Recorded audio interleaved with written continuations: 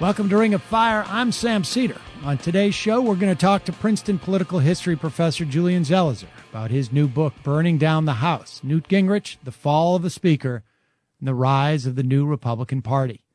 We'll also speak to the popular progressive activist Elise Hogue, whose new book, The Lie That Binds, takes a deep dive into the forces behind the conservative political machine and their efforts to thwart social progress.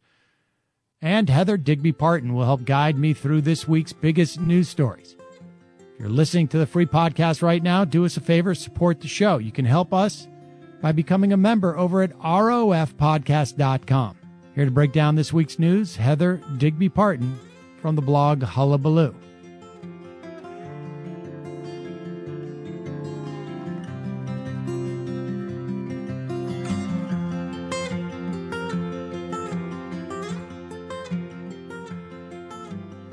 So, Digby, just want to start off this show. This week has been rather difficult for me personally, but also for, in some part, I know members of this community and our audience who also listen to the Majority Report.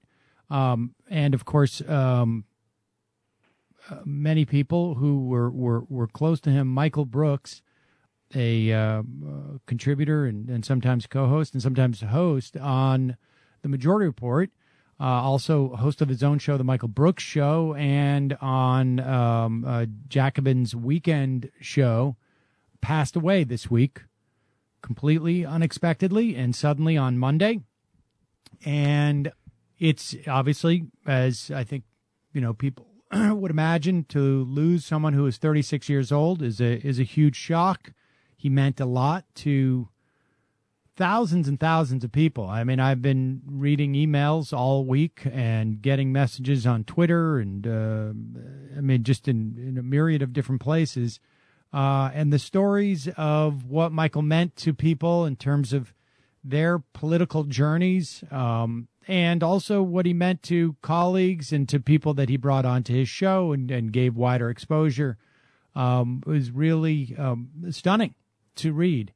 And so I just wanted to mention to folks, if you are not familiar with Michael's work, I would encourage you to Google The Michael Brooks Show and go and watch many of the videos and the interviews he did. He had a particular focus on international relations and just internationalism. And it's fascinating stuff, very important to understand what's going on around the world, and in many respects, a lot of inspiration that can be taken from people's movement, workers' movements around the world, and the way that they have made positive change, or in some instances, not been able to make positive change.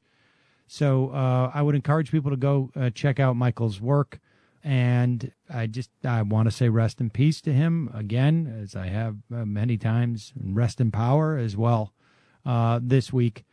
But, we keep doing what we're doing, and hopefully we will make, at the very least, some small steps in a positive way in this country that, he would have, he obviously had been working and fighting for years and years. And so with that said, let's talk a little bit about what happened this week in the context of the news. And I know you've written a couple of pieces this week that in many respects sit tangentially, but are very relevant, or at least sit tangentially to two big stories that are really in the news this week. One is the ongoing coronavirus infections that are happening throughout the country. We're starting to hear people are starting to talk about, whether their kids are going to go back to school. I mean, it is, speaking as someone who has two kids, I can tell you it is a mess and a rolling tragedy in some respects, frankly. And we're also seeing in that same story, the coronavirus, the failure of our government to provide adequate relief to people and to cities and states which in turn encourages these cities and states, some instances, to push and open up in a way that is far more aggressive than we can afford to do in the middle of a pandemic. And now, because they did that, because they lacked the funding, they didn't, they needed the sales tax in a lot of these states to make up the funding. Because that, of course, now people are having to go back inside. The economy is dipping again because the virus doesn't care if, there is no sales tax being collected and the U.S. government hasn't provided some type of living wage or living support for millions of workers. The virus doesn't care. It's not going to go away just because people are sitting around pretending it's not there. And people are going to react in a rational way to that, which is, I don't want to get it because, A, even though it appears at this point anyways to not be as deadly as it was in those first weeks, maybe more so because we have better treatment and because of the cohort that it's infecting, because I think more vulnerable people are staying, are being that much more careful. But even with the death rate being lower, the implications of getting this can be horrific for years to come. And so you wrote a piece about Dr. Deborah Birx. Is her name Deborah? Yes. Okay. Tell folks, because she has been sort of a little bit, she's not been in the news in the way that Fauci has, but she's been there for a lot of this time. Who is she, and what happened that you caused you to write about her this week? Well, it's interesting. I wrote, when she first came on board, I don't know if you remember the very first day when she was introduced, she came up and gave one of those Dear Leader speeches, kind of, it's just such a privilege to be with someone who is, so brilliant and has put together such a genius group of people, et cetera, et cetera. And it kind of creeped me out. I'm going, it was not a scientist speech, let's put it that way. It was a Dear Leader speech. Right. And I went back, so I went and looked at her, and I wrote a piece back in March about her and Dr. Redfield, the head of the CDC, because when I went and looked into it, I realized they're part of what has been described as a subculture around Mike Pence's office of evangelical Christians in the public health realm. Now, that may sound weirdly almost oxymoronic, but it isn't. There's a group of them, and Redfield and Birx are among them, who've been working in this field for decades, that are evangelical Christians, and they were focused on HIV around the world with a strong emphasis on abstinence-only education for people in Africa, et cetera, et cetera. Now, Birx is a real scientist. Well, Redfield is too. And Birx has, was part of this group, but apparently in the HIV realm, she was not solely pushing abstinence only for girls. This was their emphasis. But she was, in that crowd. And my antenna went up with that. I'm going, okay, so what is this? A public health subculture of evangelical Christians who are anti, who were pushing abstinence only? And what is this? But apparently this existed, and Birx is part of it. And although she had a lot of, she was widely respected by people in the field, et cetera, et cetera. It occurred to me that there was another dimension to her and Redfield that we needed to pay attention to. Well, as this pandemic has unfolded, she used to show up at all the briefings that they were allowed to come to, and right. Dr. Fauci has been very, I think, he's been as politic as he's able to be, being a New Yorker and also a guy with, I don't get the sense with him that he's afraid in any way of anyone in the administration, but he was trying to keep his, flow of information open, protect his own scientists, and also maintain his integrity. But there's a limit to how much Dr. Fauci is able to do that because of who he is and his personality. Dr. Birx, on the other hand, she has been very, very, very, politic, let's put it that way. Well, there was a big article in the New York Times. I think it was a week and a half ago or so, a couple of weeks ago maybe, that traced what happened in the coronavirus response in the administration during the month of April, and how that came down, where they verged into a whole new strategy of just let's open up the economy. The virus is done. We're just going to move ahead. And you recall that Trump did a really kind of abrupt pivot twice. The first time he was, this is terrible. We're going to have a bad 2 weeks, and then he said, well, I want to open up on Easter and get the pews open, and then he reversed course again. Well, all that was taking place. There was a second task force, a sub-task force that was meeting in Mark Meadows, the chief of staff's office. It was all political hands, and it included Dr. Deborah Birx. And they were meeting sort of on the sly, apparently, or at the very least doing their own thing. And their purpose was to get the economy open as quickly as possible.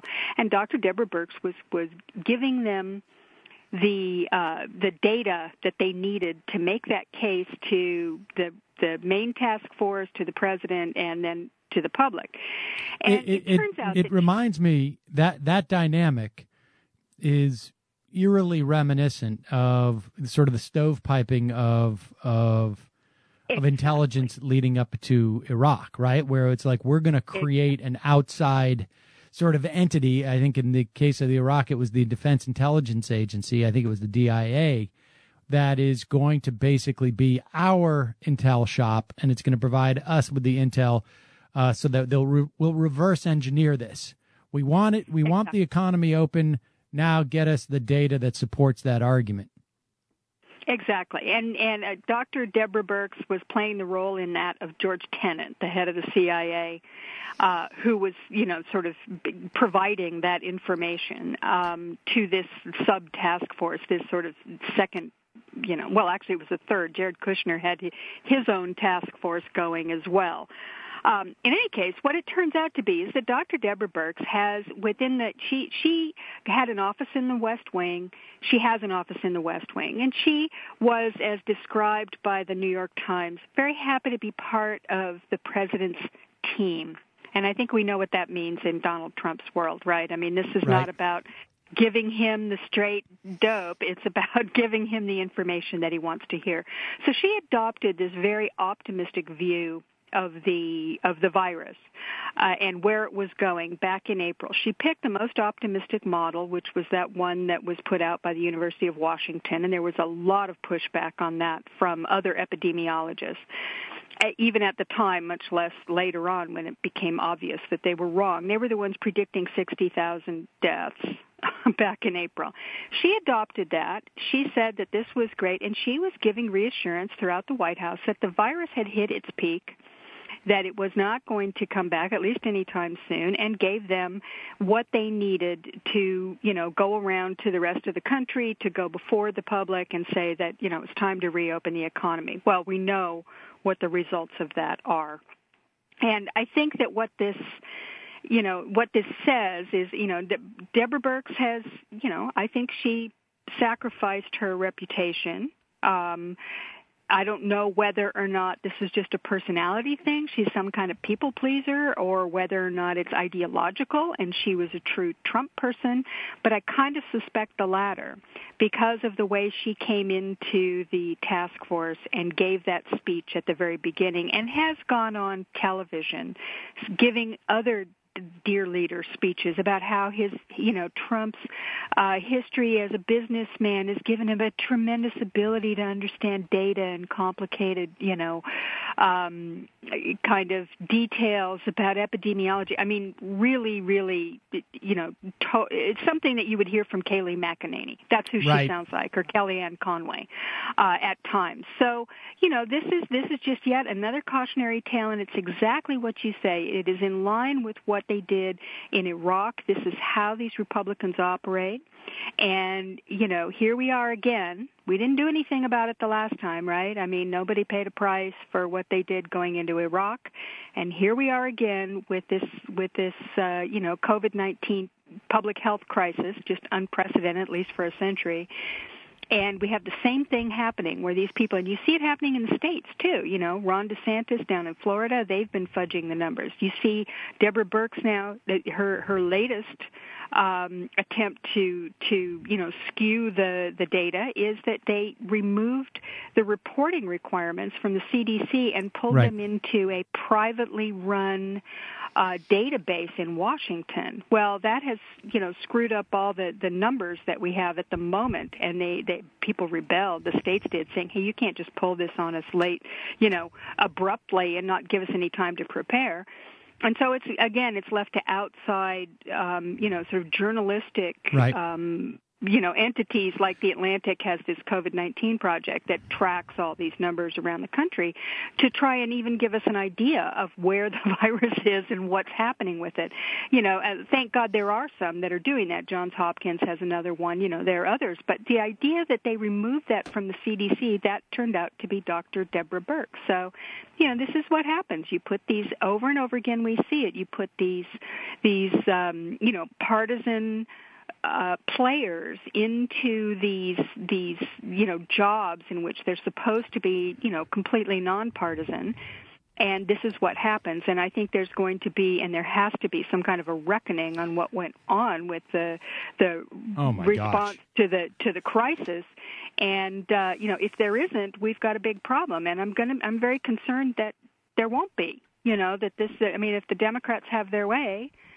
I don't mean to be pessimistic about this, but, history has shown that given the chance to avoid doing something difficult like that, they'll avoid it. And, just this week we saw, apparently Norm Eisen has a book out about the impeachment. He was on the Judiciary Committee staff that was looking at the impeachment. They had a very, complete set of impeachment articles set out, and it was vetoed by the leadership and Nancy Pelosi, and they were forced to just go with that narrow impeachment on the Ukraine stuff when they had a whole list of things, many of which seemed totally reasonable to me. And the political malpractice there isn't what John Bolton says. It's that if you put out a bunch of articles that of impeachment make the case, you give people an opportunity to pick and choose. Some Republicans, probably not, but you never know, might have been able to do that. Might have said, look, I reject it, kind of what Mitt Romney did. But they didn't do it. They were cowardly. Well, but it's beyond that. I mean, let's just assume that we can start with the idea on day one that in the context of the impeachment, that none of these things were going to that they weren't going to impeach him on anything. But what it did do, it certainly was effective in the context of what was going on with Ukraine in terms of the election, right? I mean, it shut down an operation that they would have surely been rolling out by now had there not been impeachment. But that's not. But the point is it is members of our government saying to the American public, these things are wrong, right? Like, it's basically just saying, here are the parameters. Whether the Republican Party votes with us or not on this, we're going to make the case that you cannot enrich yourself this way. You can't be involved in this type of corruption. You can't be involved in this type of malfeasance and misfeasance. I mean, there's a whole litany of things that he could have been impeached for. And the failure to do so, it would have been Democrats voting exclusively. But it would have been on Republicans to justify why they didn't find these things impeachable, which we lose sight of this. And I think, knock on wood, Donald Trump appears to be headed to a major defeat. But again, we've been down this road before. But to be clear, the numbers that we're seeing, particularly in terms of senators around the country, these numbers were there before COVID. They may not be, COVID may have added a point or two here or there. But the Republicans in the Senate were in big trouble in February and early March before all this COVID hit. Make no mistake about that. And part of it was that they tied themselves to Donald Trump dramatically. Yep. And so there was an efficacy there.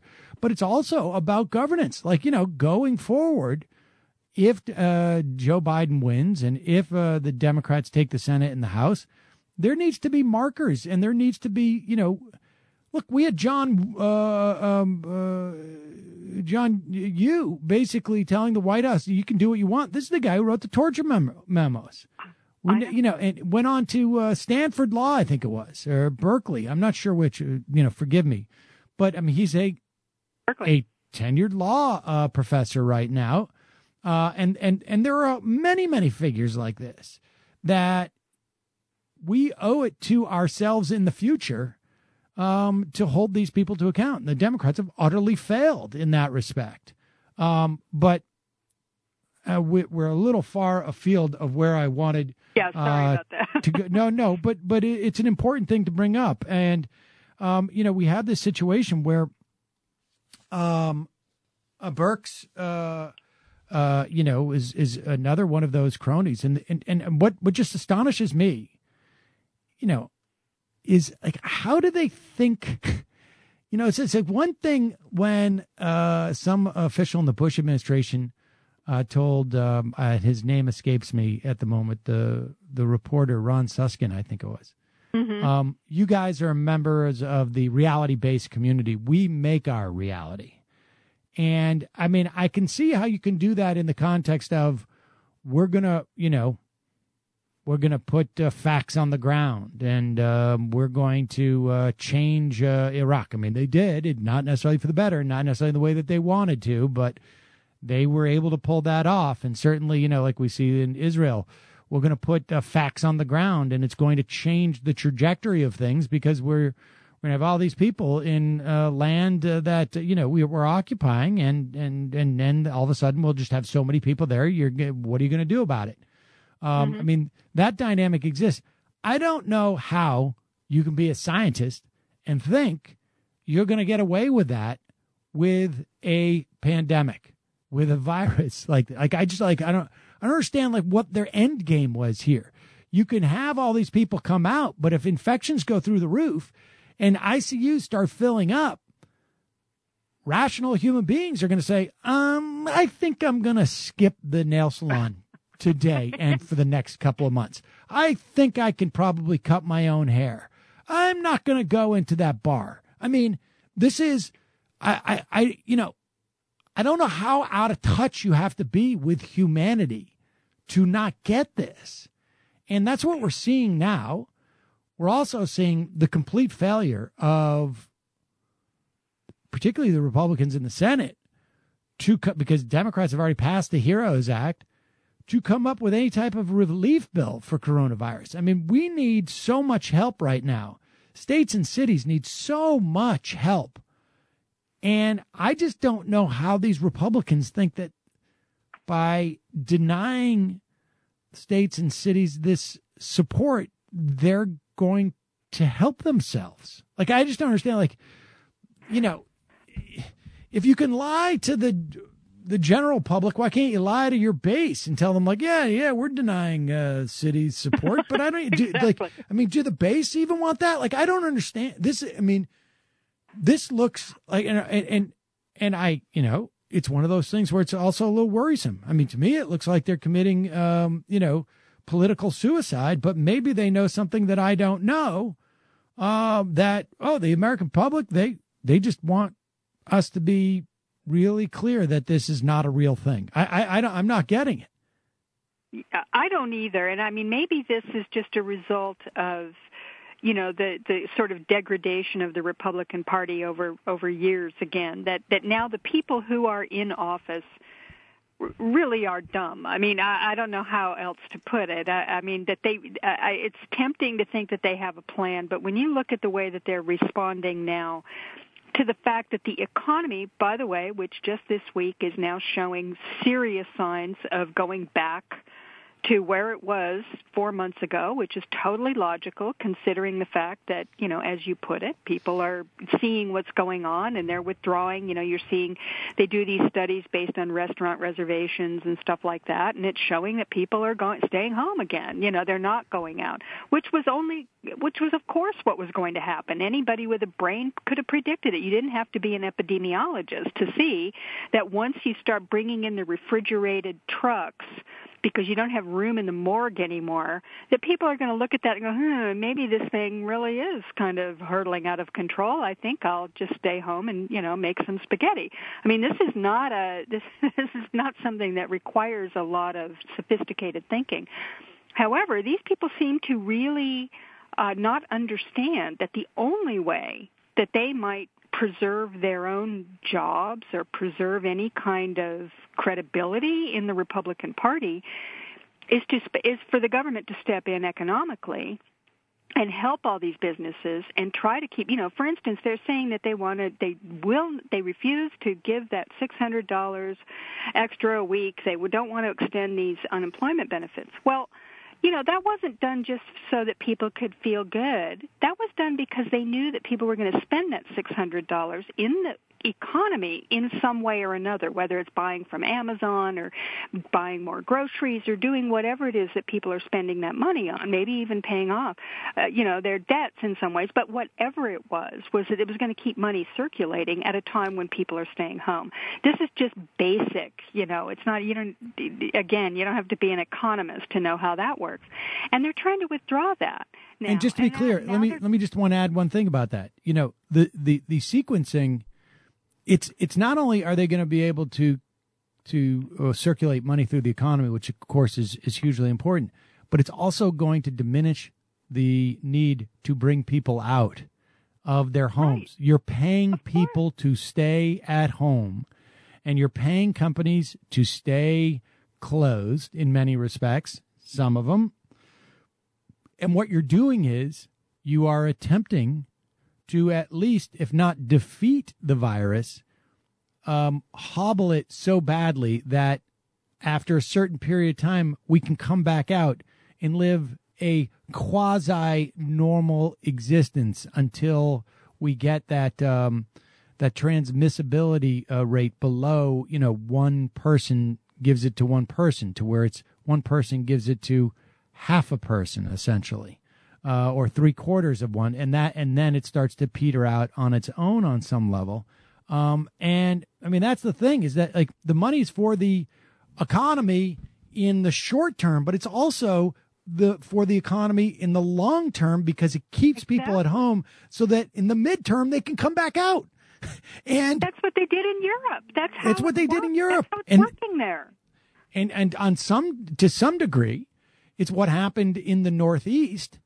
Yes. Insofar as, but instead of it being money that kept people at home, it was sadly the first place the thing hits, and it was watching thousands of people die, and making people take it seriously, and some measure of relief from the federal government that is again drying up now, and so I don't know how they think that this can happen without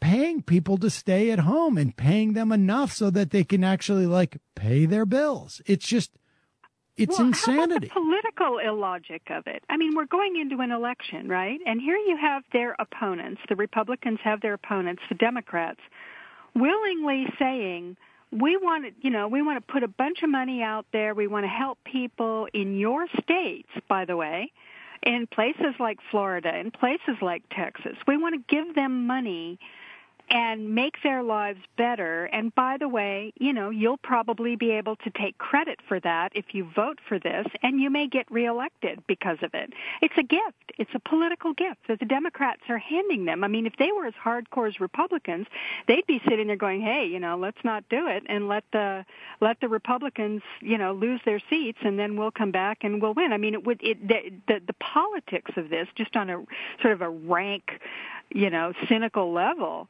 should be that Republicans should be, clamoring for this help for their own cities, for their own states, for their own constituents. But instead, they're saying things like, Rick Scott, the senator from Florida, says that Democrats just want to spend money.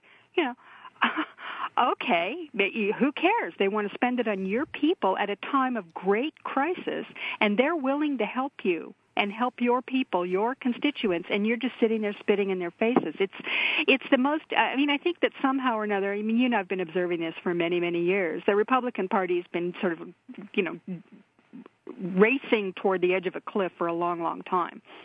But they've finally gone over it. And, as you say, you're wondering, geez, do they know something? What's going on? I just think they're going over the cliff. Unfortunately, they're going to take a lot of people with them.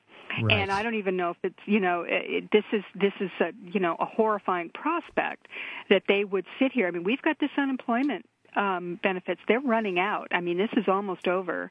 And if they pull the plug, and they really seem intent upon, basically taking people's incomes and cutting them in half right now. At least, yes. If not more. And I just saying, it's time for you to get back out to work as the pandemic is surging all over the place. And by the way, in places where it isn't surging, you watch, it will be if they force people back out of their houses. And we're going to see, and speaking of back out of their houses, we're going to see millions upon millions of evictions. Exactly. Could be tens of millions of evictions take place in the weeks to months at this point. Moratoriums are running out. Eviction moratoriums are running out in certain places, and as people don't have the money,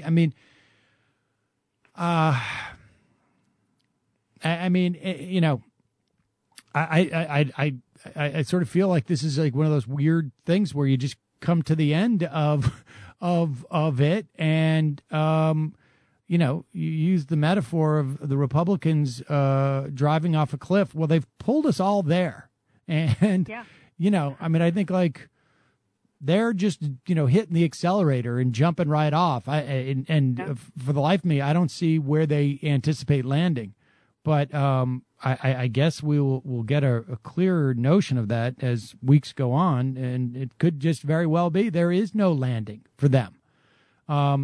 Meanwhile, just to pivot a little bit, we have had this ongoing, and this, of course, has been an issue in this country for some time. And the broader issues have been an issue in this country since its founding, but this movement of Black Lives Matter, in the weeks since, now months, since George Floyd's murder by a police officer,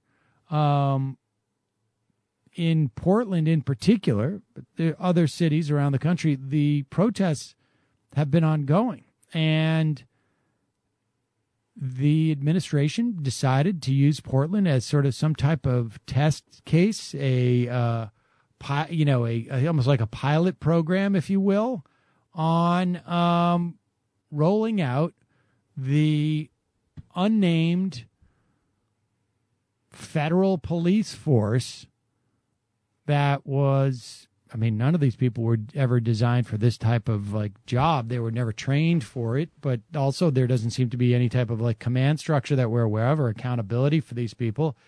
They were renting vans and pulling people off the street and, I guess, what you could call disappearing them for a certain period of time. I wasn't, no one's been obviously murdered by these police officers in this context. But very disturbing trend. And the Trump administration says we're going to do this in other cities. So, and of course they're doing it in Democratic controlled cities. Not that it makes it any worse or better, but clearly that they're showing their hand a little bit in terms of it being a political tool. To the extent that it works, I don't know that it will, but it is. You wrote a piece basically calling for the end of the Department of Homeland Security. I remember when this was created in the wake of 9/11, people seem to not be aware that this is, this organization is only 20 years old. And Democrats were against it if I remember correctly, but largely because of a union issue. I mean, people were very cowed at that time, but we're seeing why this entity is so dangerous, right? This idea that, like, we can create a police force, if you will, from all these disparate agencies that are under the auspices of the Department of Homeland Security. And that seems to be very dangerous. And, I will say this.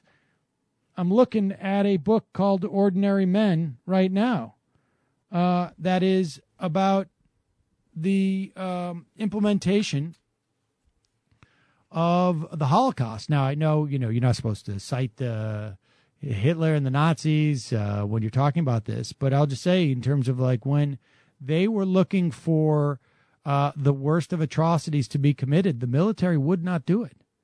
And they recruited policemen to do it. And I'm not equating these things, but I am saying that this dynamic is similar, and you cannot, and I am saying that you cannot get to something as horrible as we've seen in the past without going through this stage. That doesn't mean that this stage is going to lead to that, but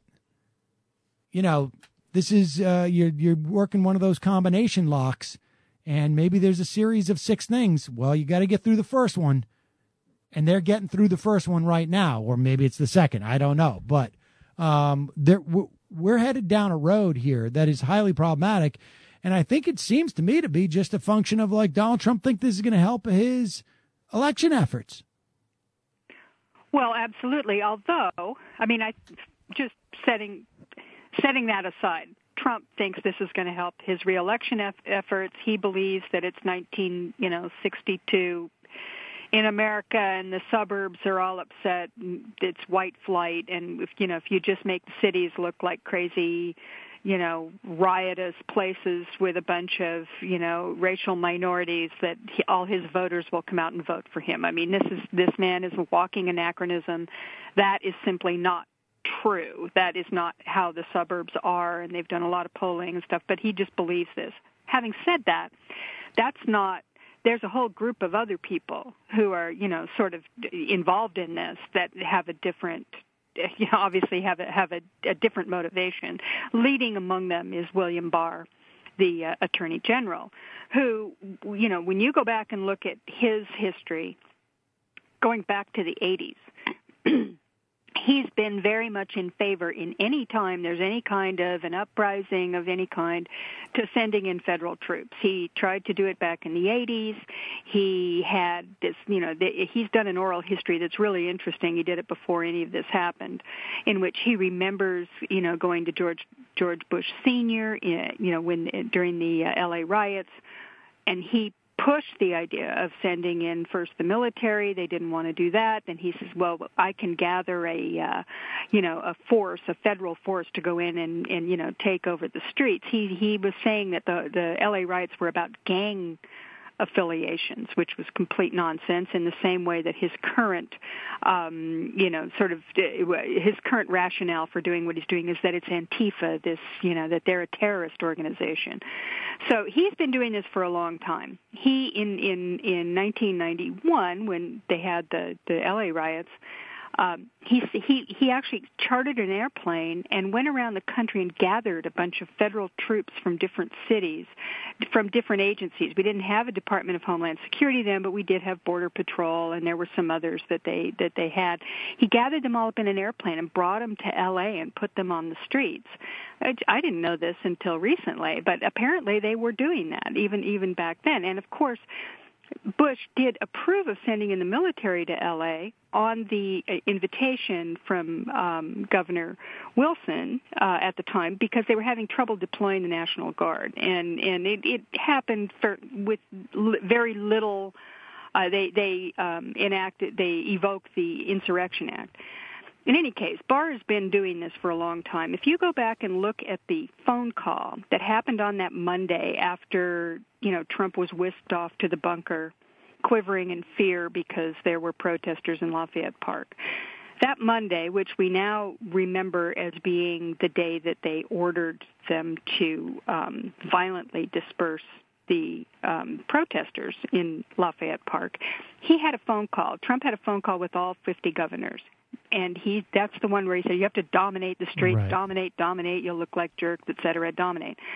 Bill Barr was on that call, too. And he said, outright what he planned to do, which was we are going to send federal troops into the streets to quell these protests and go after these specific ringleaders and arrest them. And, we're going to do all the things that they're doing in Portland. And as we've seen, they are doing this in other cities now. There's a new piece in The Nation by Ken Klippenstein, who's got a lot of great sources apparently in the Department of Homeland Security, that are saying they've been doing this since June, since Barr, said they were going to. They've actually been doing this. Now, the Department of Homeland Security is the agency that has taken up this banner. Barr doesn't have direct supervision over the Department of Homeland Security, but the guy who does, this guy Chad Wolf, is a functionary, and he's right. an acting head of department. In other words, he's a Trump flunky. Barr is the one who's running this whole thing, and in fact, he has his own little aspect of this, which is the thing that they sent into Chicago this week, which is federal agents, meaning FBI and others, who are supposedly, quote, helping with crime. Across the country, you have federal agents of one kind or another, whether it's from DHS or whether it's under Barr, under the Department of Justice, going into American cities and making their presence known, whether they're invited there or not. They're going in and basically becoming involved in these, whatever the local issue is, whether it's crime, whether or not it's protests. This is a move on the part of William Barr with Donald Trump's total support because he thinks this is going to help him get reelected. This is exactly what we were afraid of when they made the Department of Homeland Security. I said my mantra at the time was, if they build it, they will use it. They will use it, yep. If you build a police apparatus, this is essentially, the Department of Homeland Security is an internal police apparatus. And it is paramilitary. We've seen that with the ICE raids. We've seen it with the way the Border Patrol behaves on the border, what they did with the kids 2 years ago, what they're doing in American cities. This is a paramilitary internal police apparatus. Of course it is. Look what they named it. Department of Homeland Security. It was right. I mean, if there's a more fascistic name for a bureaucratic department, I haven't ever heard it. And the minute that name happened, I think we should have all known. And I did. I'm sure you did, too. I was writing about it at the time, going, are you kidding me? We're really going to do this? And it's only belatedly come to, people. I can't remember the name of the guy, but I wrote about it in my piece for Salon. He was one of the deputies, of the early deputies under the Bush administration of the Department of Homeland Security. And he says, gee, there were a lot of people saying that this could happen, and I just thought that was crazy. And we just needed to coordinate to fight terrorism. Well, they're looking a little bit more prescient now. Yeah, no right. Kidding. I mean, if as you point out, if you know anything about history, you don't build institutions that are made for this kind of thing. You just don't. You don't in a free society even create the institution that way in the first place. So yep. Here we are, and I don't think it's going to work for Trump electorally, but I am really nervous that this Department of Homeland Security is now empowered in a way that, again, I'm very nervous right. that the Democrats are not going to take this on, because if they don't, we have got a real problem here, because President Tom Cotton, he's already written that he wants to use it. So, and I hope people have learned the lesson of this dynamic. You can have Barack Obama for 8 years, and I'm sure I say that with warts and all, yeah, as it were. I mean, we're very critical, but in terms of mild-manneredness. My point is that, the idea of going from Barack Obama to Donald Trump seemed pretty far-fetched. Yeah. I can assure you the idea of going from Biden or whomever in 2024 to Tom Cotton, that is not nearly as far-fetched, and it is in many respects even more problematic because the Republican Party is on a trajectory, folks. This is not a function of Donald Trump. Donald Trump is a way station for the Republican Party, and they are in no way any indication that they're moving in any direction other than they've been moving in throughout this Trump administration. And so things are not going to get better unless the Democratic Party, if it's in a position to do so, begins to really sort of, reverse and hold to account what was done during this era. Digby, thank you for being there this week. Like I said at the beginning of the segment, it's been a tough week, and I appreciate your helping me through this segment. And so we will see you again next week, and hopefully next week will be a little bit better for everybody. But we'll see. Well, my pleasure, Sam, and my condolences to you and to your audience and to everybody who knew Michael and followed his work. It's a serious loss for all of us, and I know it had to be particularly painful for you. Well, thank you, Digby. Thanks for having me, Sam. You've heard me say many times on this show that Donald Trump is not a disease in the Republican Party, but rather a symptom. Our next guest has written an amazing book that pinpoints the exact moment the Republican Party charted a path toward an era of bitterly partisan and ruthless, power-hungry politics, ignited all by Newt Gingrich and his allies. Here to discuss his new book, Burning Down the House, Princeton professor Julian Zelizer. So, Julian, I know a little something of Newt Gingrich. I mean, I was politically aware at the time he came into most prominence. But I have to admit that if somebody had held a gun to my head and said, when did he first get into Congress, I would have guessed in the late 80s and the early 90s. But he had been there for quite a while, hadn't he?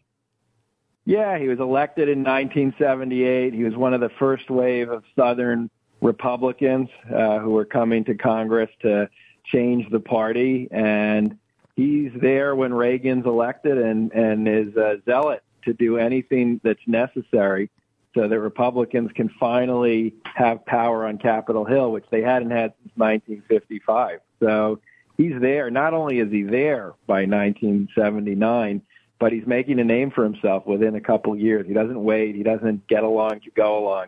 He quickly starts engaging in his theatrics and attacking people to become a presence.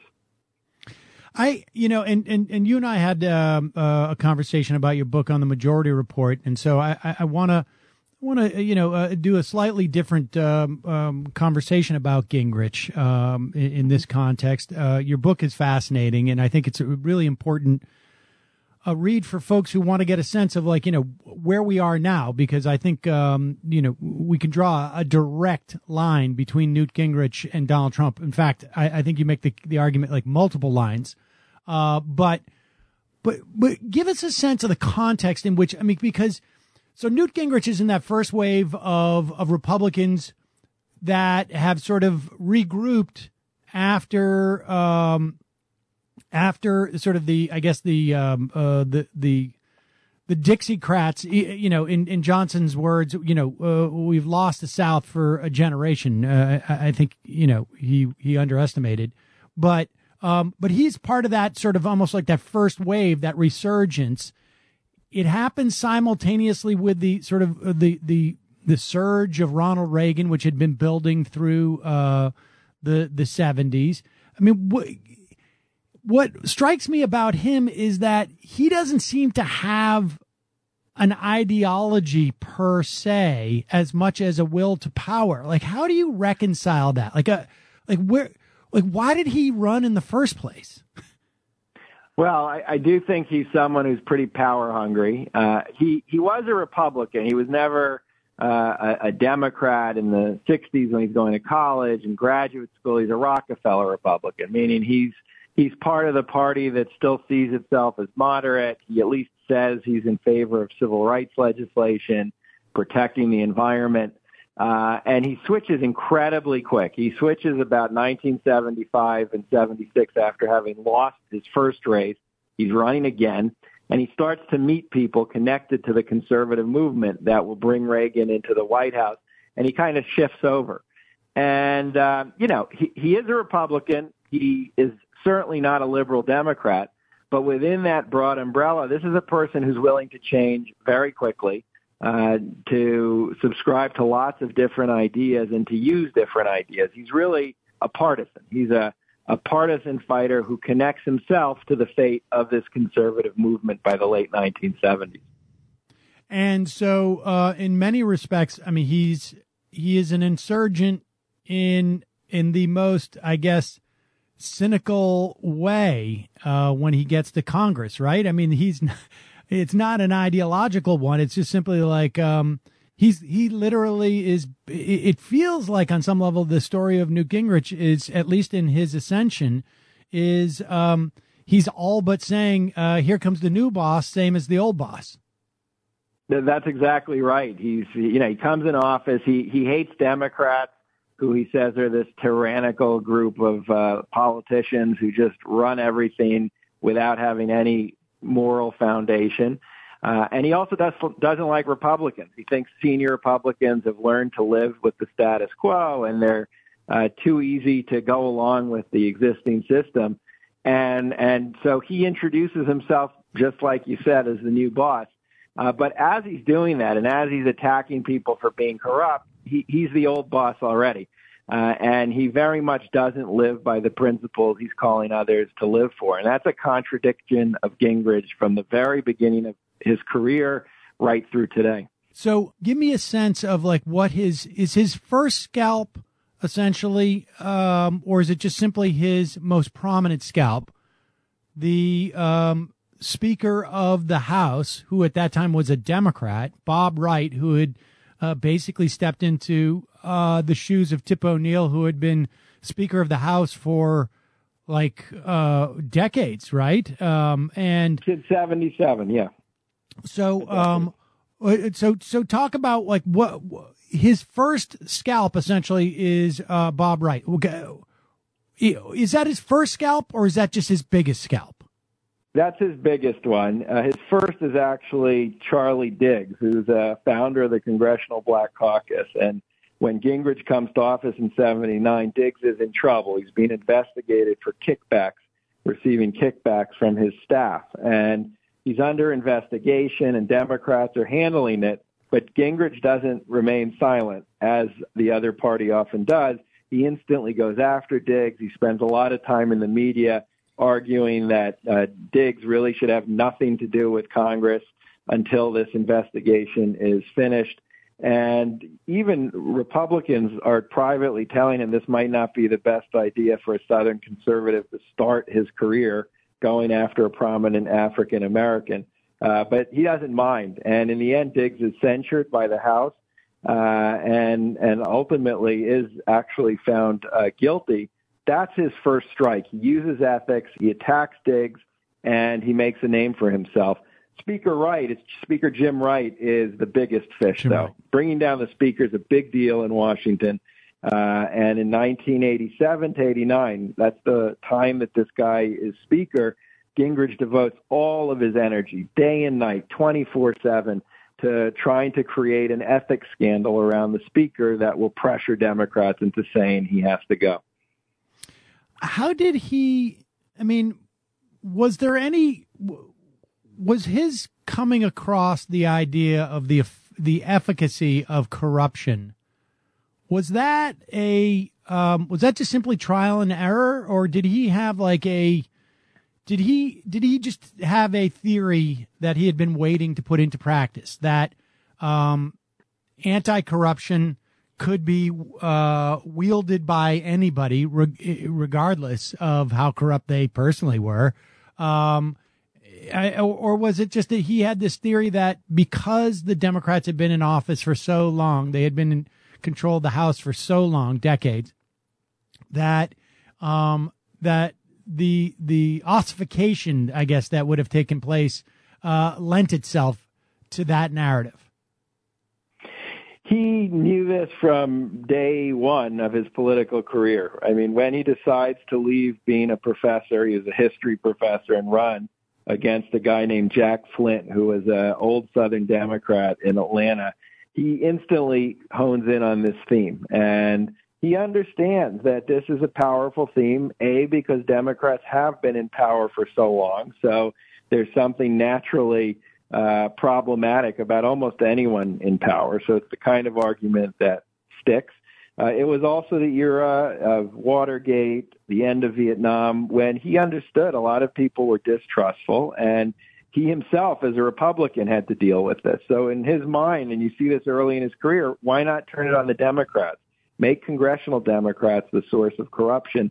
And what's clear is he systematically uses this theme. In each election, he goes back to focusing on the corrupt Democratic majority. From the moment he's in office, this is his major theme. And he talks about ethics more than almost anything else, more than tax cuts, even more than fighting communism. It's the ethics of the Democratic Party. So he has a good instinct that this is going to be an issue that resonates in the United States and allows him to build a base of support.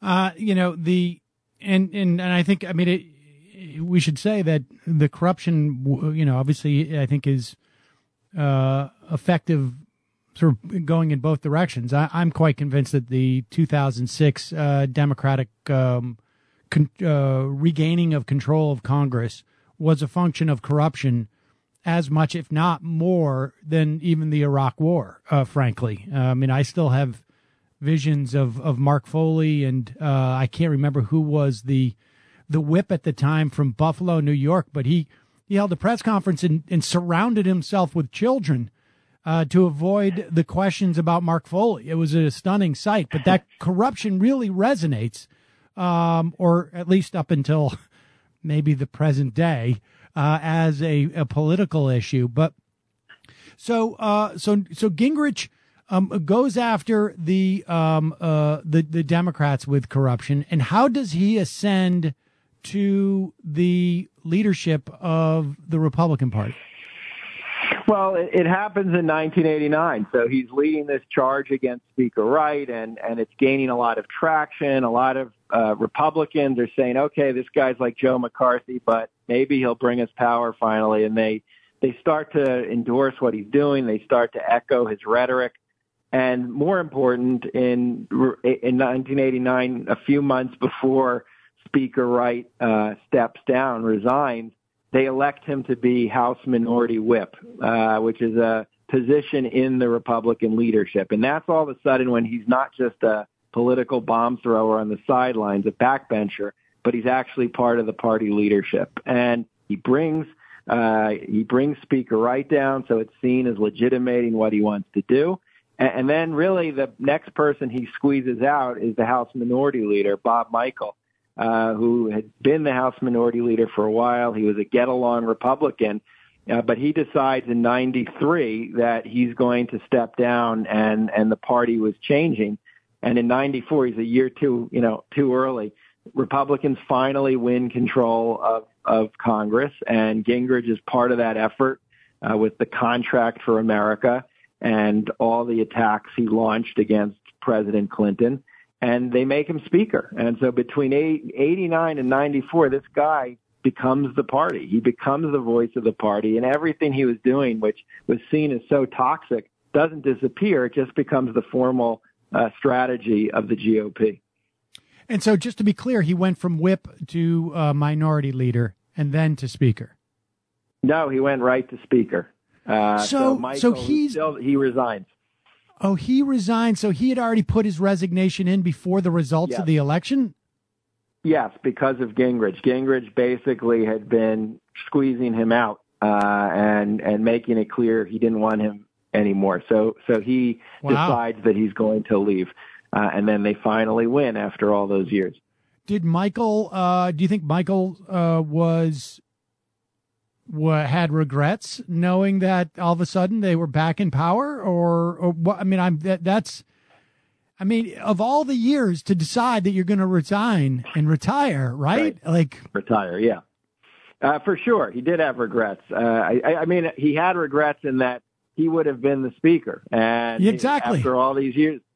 On the other hand, he was probably more than any other Republican very familiar with what Gingrich was doing and very feeling himself squeezed out of the party. So it wasn't simply, I'm tired, I want to go. More what was happening by that time was he understood Gingrich was taking over, and it was clear there wasn't going to be room for him to really remain in the party. So this dynamic of the Republican leadership at one point thinking like he's like McCarthy, but he's helping us and we can ride this as long as it takes us to power. That decision, that model, I guess, it seems to me to have been the one that they followed for the next 25 years, essentially. And at one point, Frankenstein's monster becomes the doctor too, I guess. No, that's exactly right. His story of rising to power is a constant compromise by leaders, including people like Michael, who keep saying, well, okay, we can do a little bit of Gingrich, and okay, we can let him be part of our leadership. And they kept thinking they could contain him. Once he was speaker, Gingrich doesn't stop his style. He's still launching really blistering character attacks on his opponents. He's doing things like shutting down the government as a way to get what he wants in the budget. And more by the late 90s, early 2000s, this is what the Republican Party looks like. And he has taken over the doctor, the monster. It's all one, I'd say, by the early 2000s. And by the time he leaves in 98 because of his own scandal, which breaks in the middle of the impeachment, he's transformed the party. And when the Tea Party comes to town in 2010, they are Gingrich proteges. And many of the people Gingrich worked with, they are now in the Senate. People like Senator McConnell and Rick Santorum. And so the transformation is complete. And once we reach President Trump, people who are still wondering how you get a President Trump really weren't paying attention to what happened to the party. Exactly. And let me ask you this question, and then I want to go, to sort of his relationship with talk radio, because I think if Donald Trump if there's any archetype for what kind of politician he is, you'd have to look, I think, into, a right-wing talk radio, essentially, or right-wing, media. It migrated onto, into visual. But was Newt Gingrich of his time? In other words, if we dropped Newt Gingrich and his whole MO into another era or even a parallel universe that had a slightly different history of where, I don't know, the two parties were on coming out of the 60s into the 70s. Would Newt Gingrich be effective? Like, how much of his time was he, at least within the context of the Republican Party? I guess what I'm trying to say is, like, did he make the Republican Party, or was the Republican Party, and I'm not just talking about the leadership but the electorate, were they looking for a guy like this? Well, I think the party was. The party was feeling really emboldened after Reagan was elected. That seemed for conservative Republicans like something that would never happen. They were used to the Barry Goldwaters who lost. And then once Reagan's president, I think a lot of party leaders are like, well, why not get the whole thing? Why not get control of Congress? Why do we have to be a minority? And that's the kind of environment that I think opens the doors to people in a party saying, well, we'll become more extreme, we'll become more aggressive, we'll do whatever is necessary to win. So I do think that context mattered a lot to him. He capitalizes on it. There's moments when people don't capitalize on a context like that. He's also a media politician. He was a guy who understood how television worked. He really understood how investigative journalists were simply even doing good work, really fostering a lot of distrust about politicians and how our democracy worked. And he capitalizes on that as well. Could anyone have done it? Maybe. But he did it. And he's the one who takes advantage of all of those things and uses them to become this leader. All right. So, and maybe, obviously, for obvious reasons, I may be suffering from a certain myopia in terms of what kind of lens I want to look at this. But if we think of Newt Gingrich as a virus of some type of contagion, right, that worked its way through the Republican Party and spread to the point where they got into a critical mass, and the entire party, it becomes infected with this Gingrichism, if you will. And on some level, that's the story you're telling, it seems to me.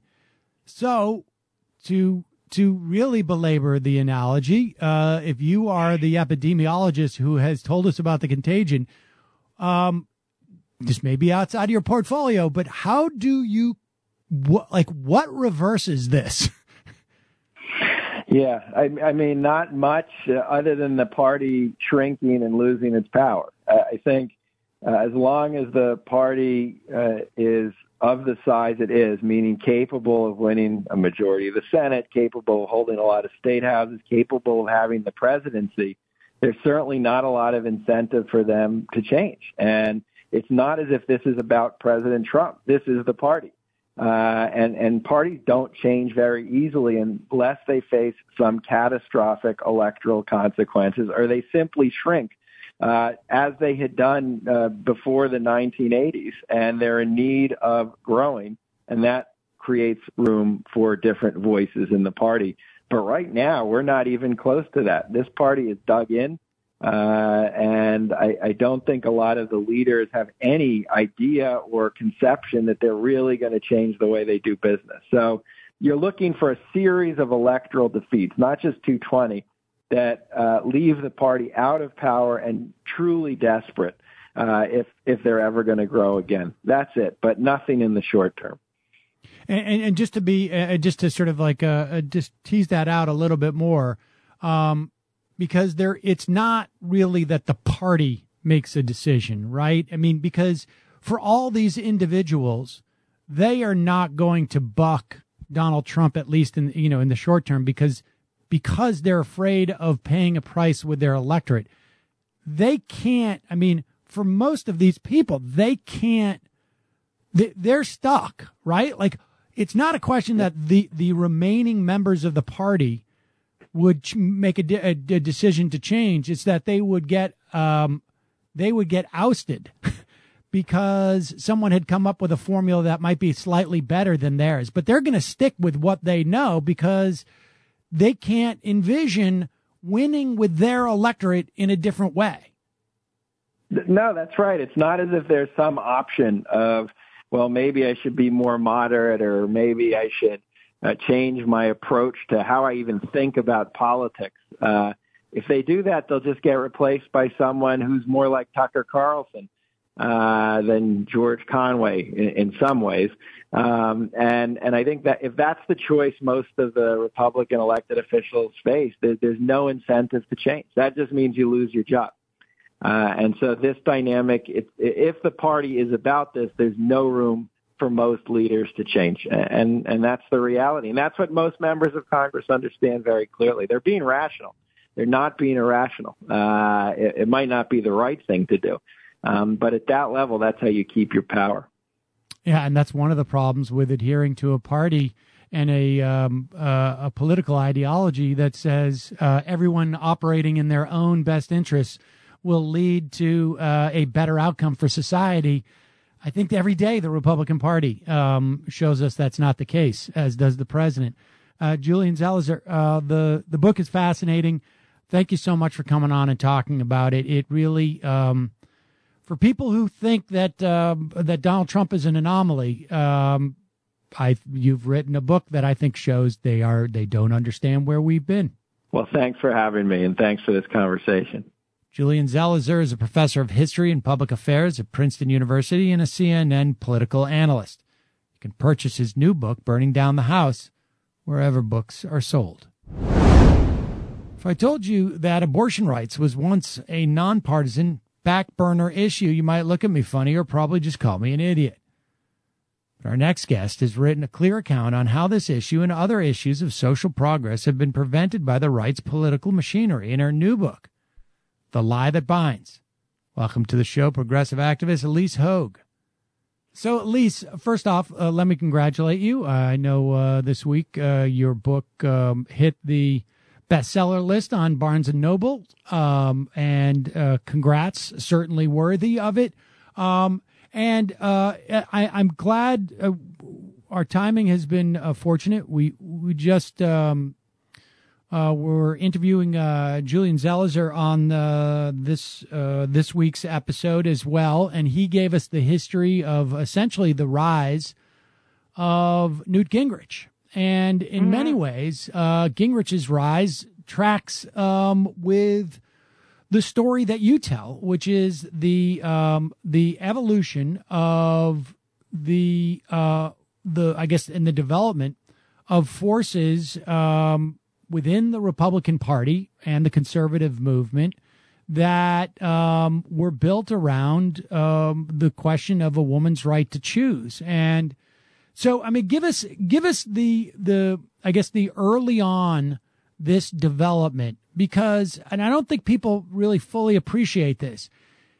In the early 70s and prior to this, so-called evangelical Christians, the question of abortion was not a political issue even after Roe v. Wade, not nearly like it is today or was, I guess, 10, 15 years later. Describe how that came to be. Yeah, Sam, as a Texan, I got to say I went to school with a lot of fundamental evangelicals. And so imagine my surprise when I found that actually W.A. Criswell, who was a leading evangelical at the time, actually affirmed Roe v. Wade the day that it came out in a press statement, basically saying what's good for the mom is good for the family. We got to let her do what she wants to do. As late as 1976, the Convention on Southern Baptists affirmed Roe v. Wade. What really happened is in the late 60s, some guys whose names will be familiar, Jerry Falwell, and some less familiar, like Paul Weyrich, who we track really closely in the book, got really disturbed about the civil rights movement, and especially a court case that actually said, we're going to force school integration and your kids are going to have to go to school with black kids. And they first got involved in politics by fighting that ruling of school desegregation, and they invoked a term, religious liberty. It's our religious right to not have our kids go to desegregated schools. They sort of lost favor on an overtly racist platform, and I always say not because we solved structural racism in the schools, because we haven't, but because the country came to sort of accept the civil rights rulings.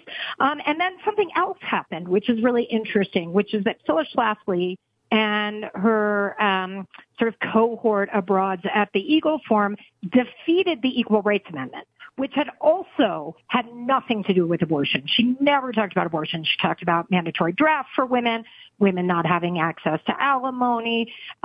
So you had the convergence of one group that was invested in propping up this sort of system of white male control, Jerry Falwell, Paul Weyrich, with the other ones, the ladies, Phyllis Schlafly, and they were like, well, shoot, we need a new issue. What's a good dog whistle? What's a good point of the spear? What will make people either shy away or, we can tell a story? And they got on a conference call. This was 1978, 5 years after Roe. They got on a conference call and they ran through a bunch of issues. And then someone said, what about abortion? And that moment changed the history of our country, created conditions for a hostile takeover of the GOP by radical fringe, and has subsequently led to the oppression and suppression of more than half of the U.S. population. Outline for me that control of the Republican Party, because in many respects, I mean, that's the thing that sort of like, I guess you could say, tracks a little bit with Gingrich's rise. And I wonder how much, that because the thing that fascinates me about this with Gingrich is in that, I mean, there's a lot of parallels, because I think Gingrich was really, to a large extent, within the context of the Republican Party, devoid of ideology, and just found the one that was going to, that was going to propel him. And it's sort of like, it feels like that's a similar case, at least at the genesis of the question of a woman's right to choose, of abortion.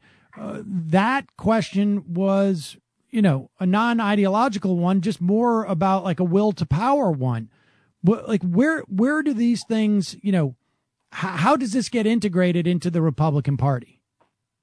Yeah, it was a lot of money, a lot of energy, and a lot of what we now call disinformation, right? They set to work. Paul Weyrich, who also founded ALEC, which I assume your listeners are familiar with. This is the American Legislative Exchange Council, which basically provides a clearinghouse for right-wing legislation that is essentially fed to them by corporations and then distributed it out to lawmakers across the country.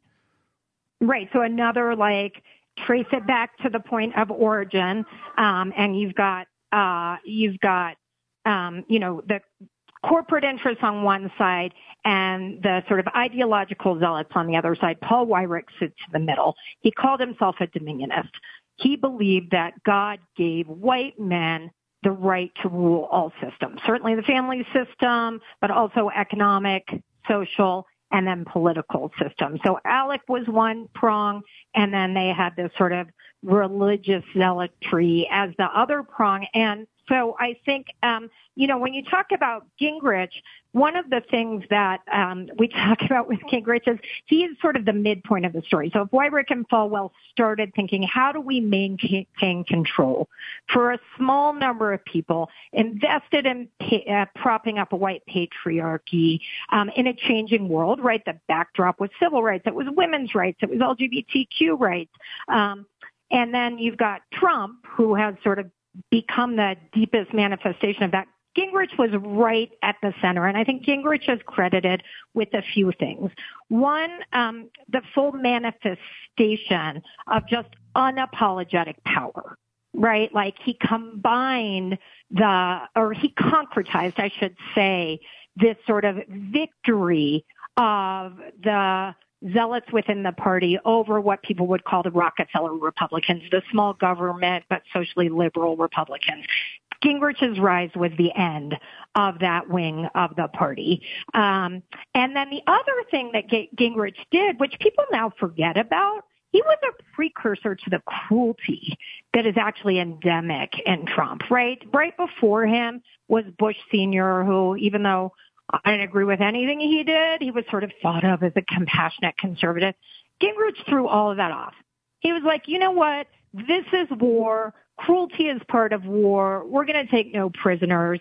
And then the third thing about Gingrich and his rise to power is it facilitated the rise to power of someone we know very well right now, the new age Phyllis Schlafly, Kellyanne Conway, who Gingrich gave a leg up through her polling firm, put her in place for the Contract with America, and she has gone on to sell anti-feminist, racist America to a whole bunch of white women subsequently. So, so now we have the sort of the outline of how we got here, and the strategies. Tell us a little bit about where we were during the Bush administration, because we also, it seems to me there was also a little bit of a hiccup on the nominal left during those years. I distinctly remember Hillary Clinton, maybe it was in 2004, and other luminaries of the Democratic Party starting to, flirt with the idea of, maybe we shouldn't be so, adamant about this. And I don't know if it was just a rhetorical flourish. Right? I'm not imagining this. So here is the amazing gamble that they made.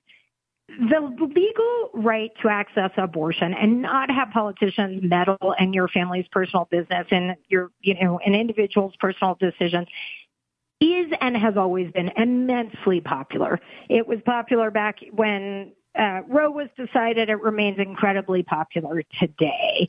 What they gambled on when they said, let's pick abortion, let's make abortion the Trojan horse around which we build this control ideology, is that underlying stigmas about women, sexual women, oh my God, women who want to have sex without actually procreating, and then specifically women of color and terrible stereotypes that Reagan had really invested in about women of color generally, black women specifically, were going to lead to this sort of like shrinking back from the conversation.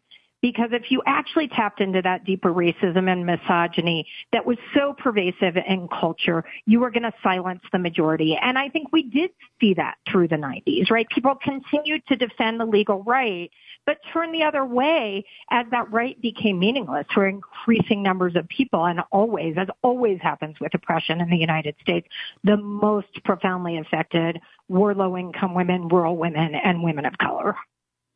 So wait, I'm not 100% clear. So the gamble was by the Democrats that maybe if we back off this, it will expose what's really going on. Like I'm not clear on what you think what you're arguing the strategy was. So basically, I don't think it was a conscious strategy for many Democrats. I think it was an emotional reaction to underlying misogyny and racism that was sort of like, we should feel, right? Like we still see this today, like women who terminate pregnancies are, there's something shameful about that. I'm not saying that. I don't believe that. I talk about my abortion publicly, right?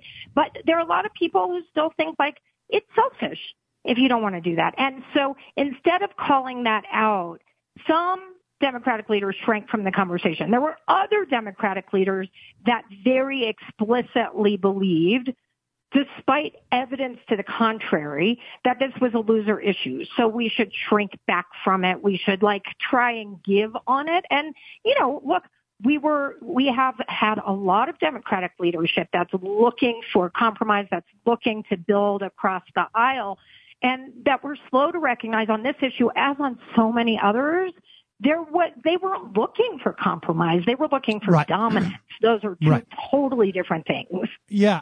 I think where I was headed with that was that dynamic is analogous to almost every other dynamic we watched over the past. Frankly, I mean, you could argue even during the Obama years, not necessarily in terms of abortion rights, but in terms of other things. Like there seems to be, there seems to have been a 20 to 30, a 30-year now project by the Democrats. Maybe you could argue even starting with Carter.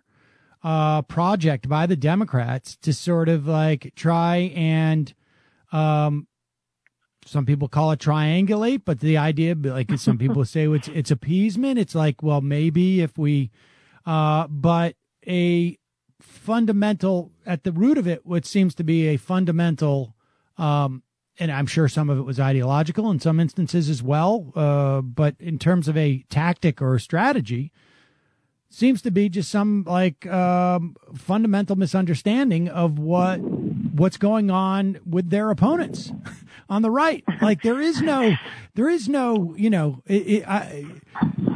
think particularly in the context of abortion at this point, and I don't know if this was conceived of this way by Weyrich, but it seems to me that this is less about the termination of a pregnancy, but more about the control of the sexual organs of women. Right? I called the book The Lie That Binds because I wanted to call attention to the central lie that they claim their ideology is driven by compassion for outcomes of individual pregnancies. Nothing could be further from the truth.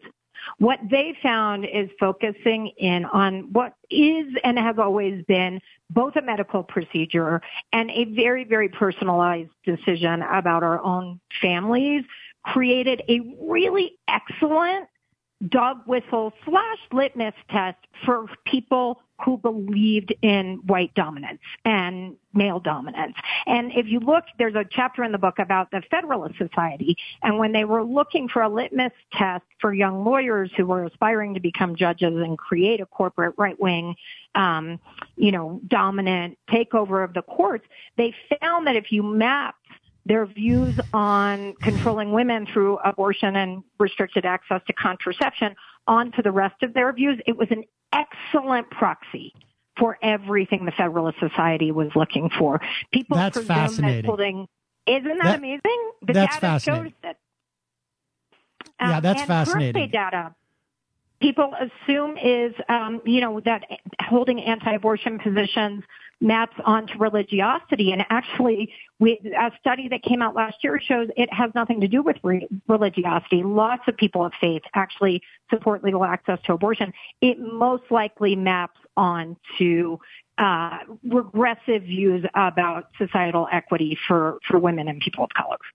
I want people really to absorb that last part, because that is absolutely fascinating, and it ends up being a wonderful device too for if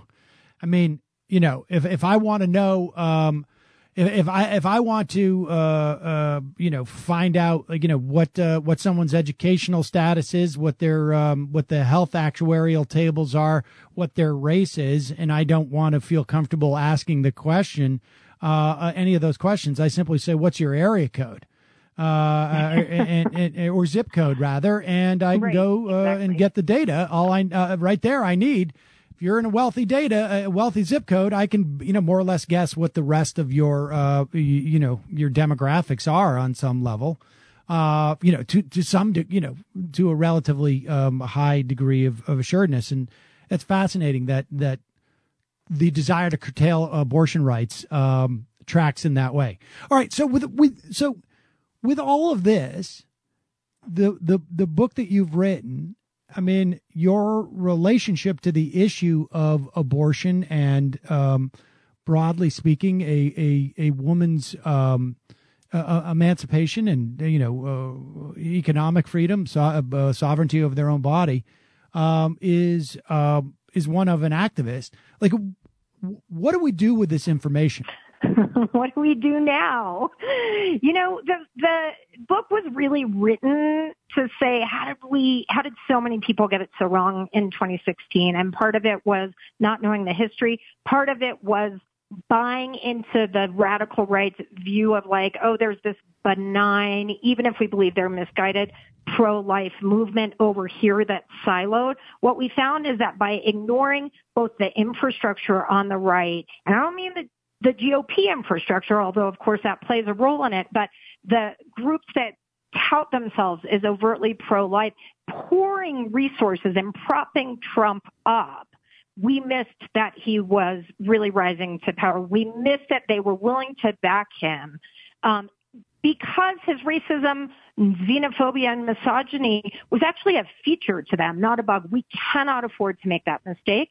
And then the second piece, which I think we covered a little bit in our conversation about the Democrats and their role, is, we really need people to understand, and this is Democratic leadership, but this is also people that sidestepping an issue that is uncomfortable to them is actually surrender to the other side, that they have banked on our silence. They have created an agenda that is entirely subsumed within a Trojan horse of abortion. And unless we're willing to break the silence, call out their focus on abortion for what it is, a control ideology that props up white male dominance in a country that doesn't want that, we're never going to get to where we need to be. We're never going to be able to get there. That second part, I think, is really fascinating and something that people really need to internalize. And in terms of the first part, do you think, and this is maybe I'm asking a question now as someone who's your experience in sort of like the broader movement of left politics, do you think that there is an awareness amongst the institutions of the Democratic Party, the Democratic establishment, whatever the thought leaders of the people who control the money in the Democratic Party, do you think that they understand? And maybe it's a separate question from whether they care, but do you think they understand that this is not just Donald Trump? That the problem, this is a little bit outside of your portfolio, and I know there's some landmines here, maybe. But let me ask you this: when Joe Biden, and he's sort of backed off this, but I think that when he articulated it, it represented at least the, if not the genuine, sincere beliefs, but at least what people want to project that they do believe, that without Donald Trump, the Republican Party will, return to sanity. And frankly, we heard Barack Obama say this, I don't know, a half a dozen times during his presidency. Like, if they win, they'll return to sanity. If they lose, they'll return to sanity. Well, they lost and they won, and they didn't return to sanity. This is not a Donald Trump problem. This is a Republican Party problem that we have. Yeah. And do you think that people understand that in the halls of power within the Democratic Party? Look, I think this is squarely in my portfolio because I consider myself a good political strategist for longer than I have been a reproductive rights activist. But I think there's a spectrum of understanding, and I think there's not a small amount of nostalgia in the misunderstanding, right? Because what I have found, first of all, we say all the time, getting rid of Donald Trump is an absolute must, no matter what. And it's the beginning, not the end, because the forces that put him in place are not going to go quietly into the night. And that's why we have to win in November, but we have to make it a transformative moment and our own analysis of what is actually going on in this country. That being said, a lot of what I found is that this is generational. That's, some folks in the party, be it donors or elected officials or politicians or, party officials, they sort of remember a time and aspire to a time where cross-partisan collaboration was not just possible, but it was actually prized. That has not been the reality. I mean, honestly, the book charts that Gingrich was really a turning point on that. But obviously that went into overdrive with the first black president.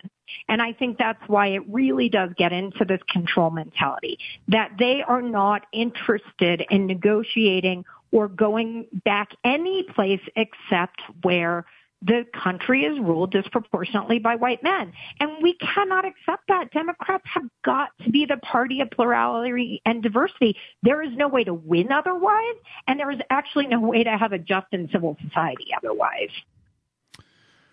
Well, all I can say is if you have, if someone has nostalgia for a time when Republicans were not the problem in the manner that they are today, they've got to be pretty old, or they're borrowing other people's memories. And maybe it's time for some new leadership.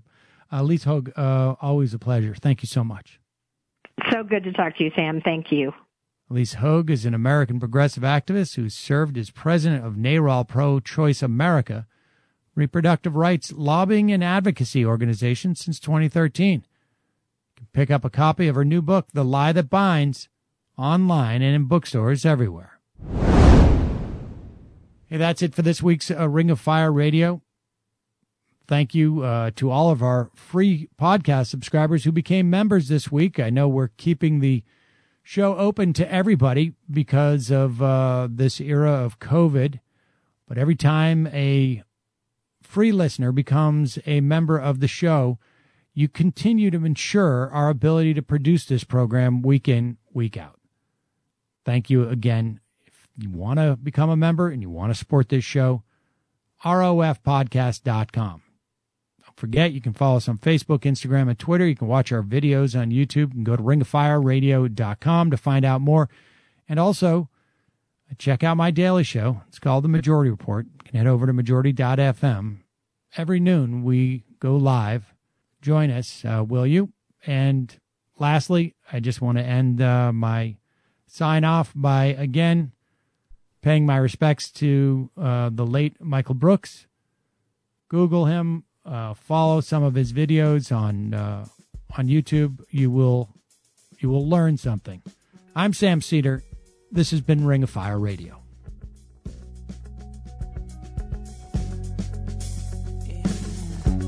Like a southbound train, here's a song for leaving. Don't you know the pain? It's a part of the healing. Moon with a halo, like a pearl in a peasant's hands. Religion on the radio, advertising the promised land. Everything that attaches someday falls apart. When the plan collapses, it can break your heart like a southbound train. Here's a song for leaving. Don't you know?